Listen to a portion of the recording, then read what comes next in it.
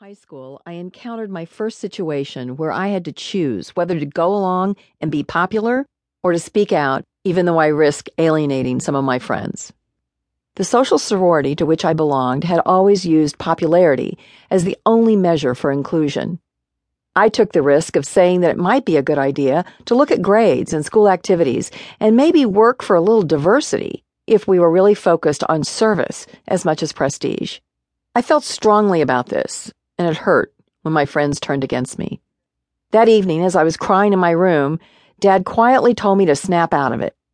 He asked me to choose whether I wanted to be a leader or a follower, pointing out that followers never got their feelings hurt, but leaders always do. He told me one of his corny jokes and made me laugh. That was the year Dad gave me John F. Kennedy's book, Profiles in Courage, for Christmas. Each year, Dad encouraged me to enter the American Legion speech contest at West Junior High School. Though I made the finals in 7th and 8th grade, I never won. The contest required memorization of the speech, no notes allowed. One of those years, I had the traumatic experience of forgetting my speech in front of the entire student body. Part of me wanted to sit out the competition in 9th grade, but a bigger part wanted to win. Dad and I talked about it and decided that my topic for this last try needed to be something I felt strongly about. I chose to give a speech about the Ku Klux Klan.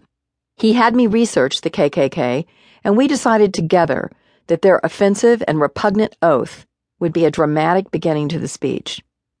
I can recall exactly how I felt standing alone at the podium, and I remember where Dad was sitting, and I can still feel the surge of adrenaline when, as I opened with those sickening words of allegiance to racism, I felt the connection with the audience and the incredible high when the thunderous applause came at the end of the speech when I closed with the Pledge of Allegiance.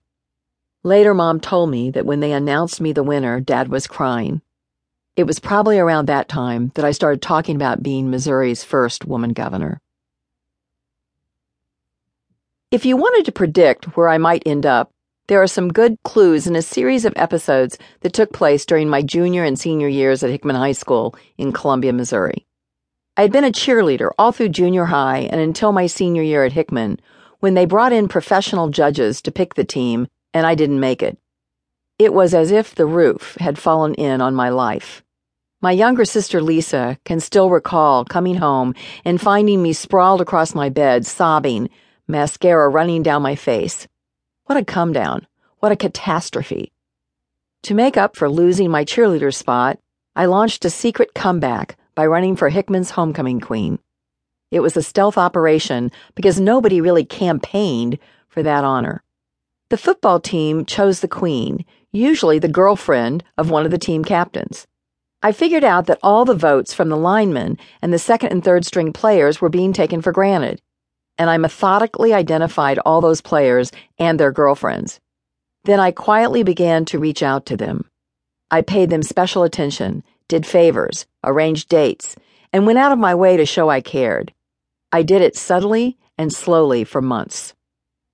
At first, the plan was all about me, but I came to learn that I really liked the people whose votes I was courting. They became my friends, and I started to believe that I was actually giving them some input into a process they never had before. The following winter, I wore the homecoming crown, and although I wanted others to believe I won because I was popular, in fact, I had carried out an effective political operation by identifying a constituency and working hard to gain its support. For years afterwards, I kept to myself what I had done, talking about it only with my closest friends. I'm still slightly embarrassed to admit that I campaigned for homecoming queen, but it's important for women to own being strategic. To this day, I remain friends with some of those linemen on that football squad. Losing my cheerleading spot helped me in the long run. The only salvation I could find at that time was when I became pep club president and, at my dad's urging, joined the competitive speech and debate squad. I had to learn how to speak on any topic I was given only moments before walking into the room for the tournament. It was a frightening thing to do, but I remember hitting my stride during the third contest and thinking, I can do this. That confidence has come in handy countless times in the courtroom, on the campaign trail, and on the floor of the U.S. Senate. I soon discovered that other students were warming up to me now that I had